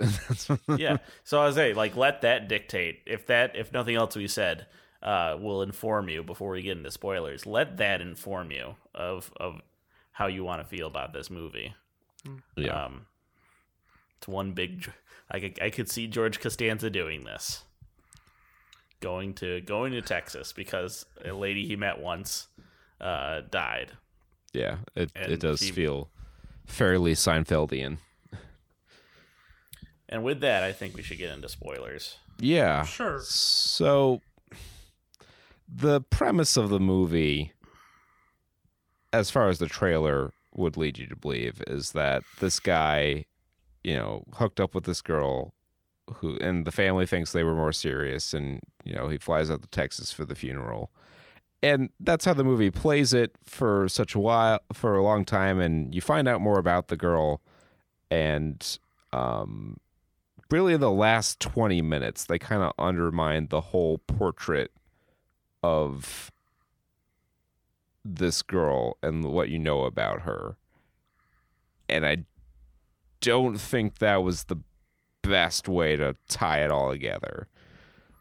Like, everyone keeps saying, oh, she wouldn't even touch an Advil, and then it's like, oh, well, she was actually a real big pill popper, and you're like, well, that kind of cuts out the intrigue. And then blows a hole in when he finally gets her phone open and he calls the number that he was listed under, and it turns out to be Ashton Kutcher's character, you're like, okay, so their relationship didn't mean anything to her either. She was just using him as like a beard, essentially. And, he spent this whole movie posthumously falling in love with this girl. And you think, well, maybe the message is, this is what you miss out on with hookup culture because you never get to know the person. And it juxtaposes with the conversation he and his dude bro friend are having at the beginning of the movie about, I don't want to know about, what siblings you have and shit like that. It's all unnecessary. Right. I honestly thought for a lot of the movie that, like, I thought that he knew that she was, like, into drugs or something. At least if I would have played it like he knew she was into drugs. They did drugs on the night they were together. So everyone's saying he's holding it in, like he doesn't say anything, so that when the end of the second act breakdown happens, he says that it's like, you all think she's a saint. You all think she's I was with her when she was there. We were popping pills together. How's that for, your truth? And just like say some real hurtful shit. But yeah, kind of comes out from like the side. But like, yeah, the whole movie though is like building up this posthumous romanticization he has of her.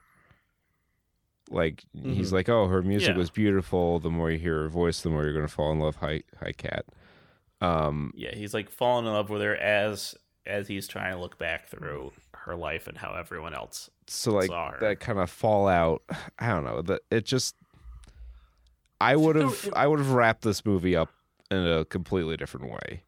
It just seems like it was trying to tackle too many things at once. Like it was trying to get too many messages across at once.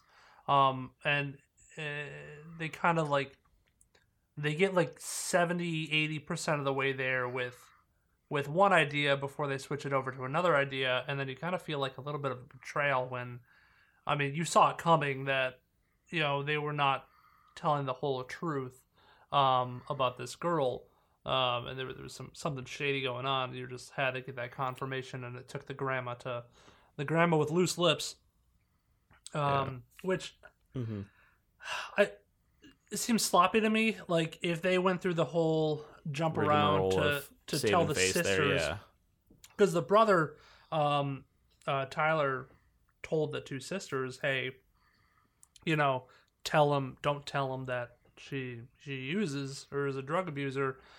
You'd think that they would have then told Granny that, hey, we're gonna keep her image in a good light. Don't mention this.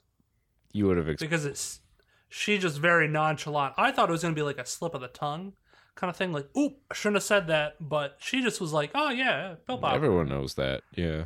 It's like, why didn't she bring that up sooner? Didn't they ask that like immediately? Yeah, I mean, like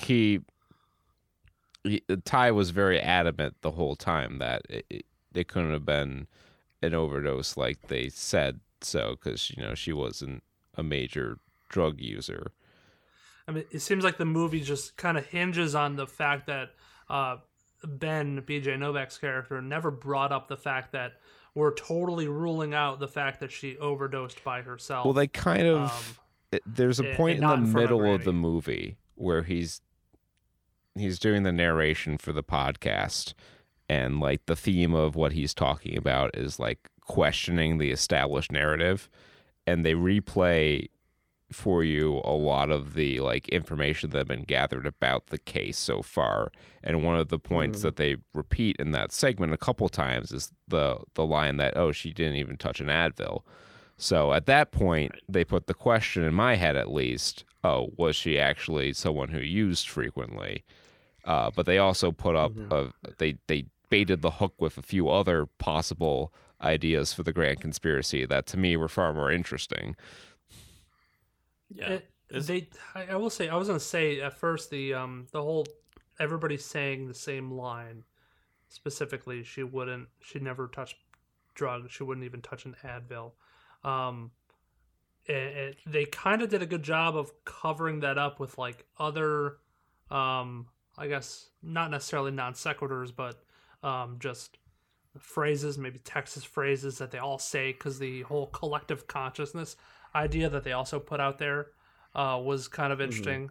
And it does kind of feel like he was trying to put off the vibe that they're all in on it. They're all kind of culty together. They all live by the same credos. That was a good way to mask it, like the fact that he told everybody to say that she wasn't a pill popper. It just seemed very shallow. I don't think he could have told everybody to say, hey, don't tell this dude that she didn't take drugs or whatever. So that kind of makes me think. All right, so I think part of why the ending didn't like resonate with me is, well, first I'll put this out there. Did anyone else feel like this was structured like a rom-com?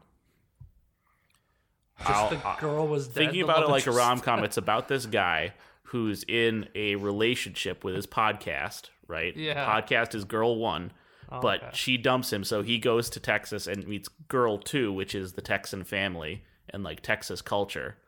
They have their meet cute. They have some misunderstandings. They grow to like each other. There's the end of the second act where it all comes out and they get into the argument and they separate. But then they have to get together. And at the same time as they separate, girl 1 calls back and is like, hey, do you want to get back together? And he has to make that choice. Who does he go with? Does he go with podcast or does he go with the family? And then usually how rom-coms go is the climax will be like a very, like a declaration, or a grand gesture, which in this case is killing Ashton Kutcher. But usually that's done like with the other party, like, Yeah, so I maybe don't maybe it would have been better if like the brother was also there and or the town came together and it was like a town justice kind of deal, like I don't know that I necessarily agree with it conforming to a rom-com structure. I think it has more. I think it follows more of fish out of water story structure, where impetus to leave comfortable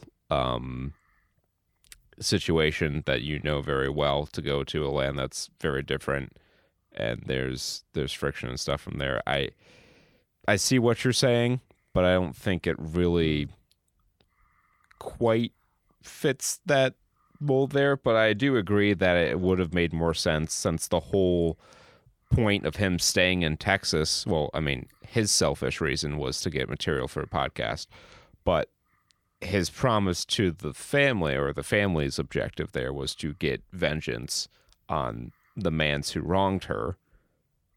And I think Ty is at the party. I think you see him there. You know what they fucking did? Like, yeah, he sees Ty, and then he goes off with Ashton Kutcher. And that point, I was like, oh, he's the villain. That's how this is going to go down. Because, he was the one in the beginning who was like the one that BJ's character could relate to. Yeah. So, of course, that makes sense that he would be the one who is ultimately, he represents the betrayal and like the changing of perspective. But you know what they did? They remember when the kid, he has the gun and he's racking the gun as BJ's character is talking about Chekhov's gun. Yeah. And then he very conspicuously ties the kid up at the beginning of the last scene. And then that doesn't get paid off. Like, that one got me. Like, that's another ending, is like the kid could have like struggled his way free, followed him through the party, and overheard all the things. I think he used the kid's gun to shoot Ashton Kutcher, though. Right.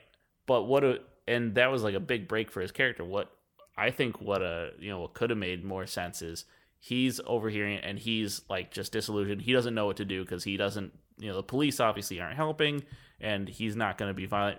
But the kid takes his vengeance because he had the really close relationship with the sister and he was the one who had the gun and he knows how to use a gun better than.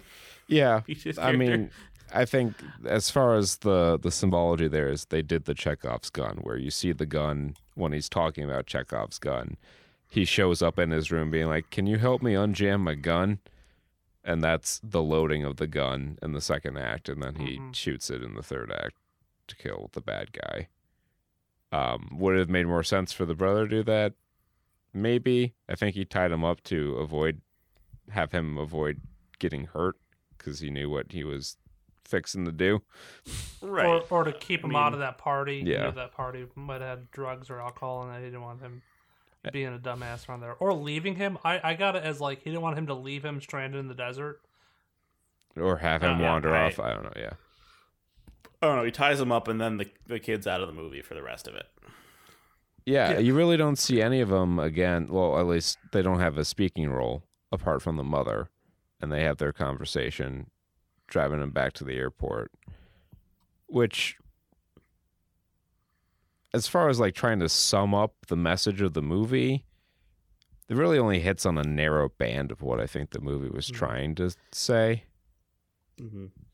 Yeah, and also in that scene, did anyone notice that like the green screen was like really bad in those scenes? I when I was watching, I was like distracted by the background and the aliasing around the actors' heads. I didn't notice any of that. That just on my stuck out to version. me as like a one weird thing. I was also like, watching wow. it on my phone, so I didn't. Don't you know from That was a work. David Lynch? work If you movie. watch a movie on your phone, you've been cheated. You haven't well. watched a movie. You've lied to yourself. Well, I lied to That's a- myself for an hour and 45 minutes, I guess. Thanks, Peacock. Your fucking phone. I met with George Lucas. He said it says a Wookiee. I'm like, what the hell is a Wookiee? I think the final thing I'll have to say about this is that the ending was kind of jarring too. It was definitely out of character. I felt for him to totally. do that. Just like to shoot the guy is one thing, and then to erase the podcast because I guess blood money. Yeah, I was just thinking about just shooting him. Yeah, podcast too. Podcast is more in character, I guess, after he like felt that connection to the family, and all that, and and not wanting to like exploit them, because I think he also did understand what Ashton Kutcher's character was saying was like, hey, I exploited her for a song and drug money and whatever, but you're exploiting this family coming down here and putting them on. They're all characters to you, and that was a good retrospective. Yeah, it for does kind of Ben, wrap it up, I suppose. But shooting him just felt like it was. I mean, it tonally for everybody else around him, but maybe it should have been the brother to shoot him. I don't know. That's what I'm saying. It should have been this Ty. I writer feel from New York. I feel like Ty should have been involved. In that. He should have been there. Maybe he can't pull the trigger. Maybe he's like shaking. He wants to. Like he can't he get like the job done. smugly says, "You're not going to shoot me. You're not the type," or whatever, and then The gunshot Ty had from off overheard screen. him outside the tent, and the gunshot goes off. He's like, "But I will, you son of a bitch." That's how we do it, Texas style. Yeehaw! And then That is more like natural and like character wise wraps up his character. It doesn't throw him on this, oh, he killed a person. Like, yes, this is set in a universe where it's like, as long as you it's do it grounded. where 4 law enforcement agencies' jurisdictions overlap, Yeah. you can get away with it. This is a very grounded reality, and he took somebody's life, and you're expected to just go back to work the next day. Yeah, like nothing happened. Like, yes, he's a piece of shit, but vigilante justice is also not great. I mean, it's great in comic books, but not really great in real life. I guess Not that's great his for character music. now. Is like, oh, I do podcasts. I shot a man. I shot a guy in Waco just to watch him die. I do podcasts and vigilante justice. That's his thing. That's his can you That's put that our on next LinkedIn? Marvel hero. Yeah, that's kind of. I think that is definitely the biggest reason why the ending kind of didn't work for me, is because like he shoots this guy, it's completely out of character for him, and then he just goes on with his life like On top of nothing that, happened. No story to show either. He just spent a week in Texas. Yeah. And how much money did he just waste for his boss? Yeah, you don't see the after giving fallout him- of that decision. I want to see. Yeah, I want to see the boss after like Man, I can't believe you deleted all that data. It took us like 2 days to recover that from the. Yeah. I mean, thank From God the the cloud. intern had just backed up the cloud. Yeah. 100%. What? It's 100%. Wait, did you backed up. think you kept the only copy on Workspace? Oh, God, no. Like, We we would were never putting that just- shit together. Dude, we're sending this out to you- national outlets. We have backups on backups on backups. You think you own this? You work for a company that owns your intellectual We just property expensed that you this create entire trip for to us. Texas for you. I edited this. I don't care about them. This big conglomerate you work for, the Radio Collective, we own this. You're a pawn. That is a sequel to Vengeance. Where he walks into the radio station and he just pulls out the Glock. So anyway, I started blasting. It just turns into a fucking pseudo John Wick. This sequel to Vengeance is Severance. And he's going to get fired You've when been he fired. goes If back there over. wasn't an We're Apple prepared TV to show offer by you that two- exact same name. 2 months severance pay. For wasting our fucking time. We should mention the jokes. The jokes were fine. I kind of wish they went a little harder on him. Like, I wanted them to kind of spool him out into like Austin Powers level gags, where they'll just eat up the whole scene. Yeah, I thought the amount of humor was fine. The humor was oftentimes stronger than the mystery aspect of it. So I can see where you're coming from with wanting more of it, but I felt it was appropriate within what this movie was. If this had been constructed as a sillier movie, then yeah, go for it. Yeah, he was definitely playing a solid straight man. I think BJ Novak writes a good straight character, straight man to the comedy. Straight white man. You know what I mean? Yeah, no, Right. I was And I do just- appreciate that it followed that kind of convention. Yeah, and he was the less comedic relief one, because I actually don't know how he is in like being the jokey, goofy one, but I think his comedy worked well in his like deadpan delivery of certain things. Like there are some things that he definitely said that made me chuckle. And more things in this movie that were more philosophical, which I scratched my head at a couple times. I was like, Yeah, I'm not supposed to think during these movies. Well, Why is Ashton Kutcher making me like kind of tear up with profound wisdom? That's Ashton Kutcher now. Like or at least that's where he wants his career to be. Is like he's put all that put a lot of the like goofy slapstick comedy behind him. Yeah, And he wants to be a little more cerebral. I mean, we did just review a trailer on this very show where he where he was definitely not in a cerebral movie. he accidentally turns the cameras on his love interest and watches them fuck a little bit and throws his phone. No, I get it because he was in The Ranch for a long time, which is just that 70s show rebooted. He was also reprising his role in that 90s show. as well. Yeah, I feel like they're going to 90s figure show. out with that 90s show.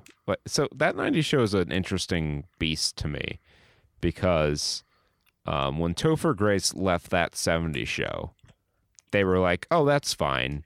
Eric wasn't exactly the most popular character. We can make it work without him. And then the show completely fell apart. And so they're like, Yeah. okay, let's try this again. And what's funny is that they brought a good amount of those characters back in The Ranch. Now Danny Masterson is no He's longer got his own around. issues here. Yep. He is, I believe, in prison or on parole or something. Classic move. But in The Ranch, they brought a lot of those characters back. Fez, Kitty, Danny Masterson's character, Hyde. yeah. Kelso, Ashton Kutcher's character. And there might have been one more character. I can't remember. He is currently awaiting his second trial on rape charges. Yeah, and that's full blown rape. That's Yeah. not like You just didn't like fondle somebody without their consent. I think he like drugged somebody or abused somebody into rape. That was bad. Isn't he also like a fucking Scientologist? I'm sure Cultist they're all guy. like Scientologists. He's gonna say Tom Cruise made him do it. Hell, the Tom Cruise. Or there was something. So there might have been something weird with his that. first trial, I guess, ended in a hung jury. Nice. Though they lean toward acquittal.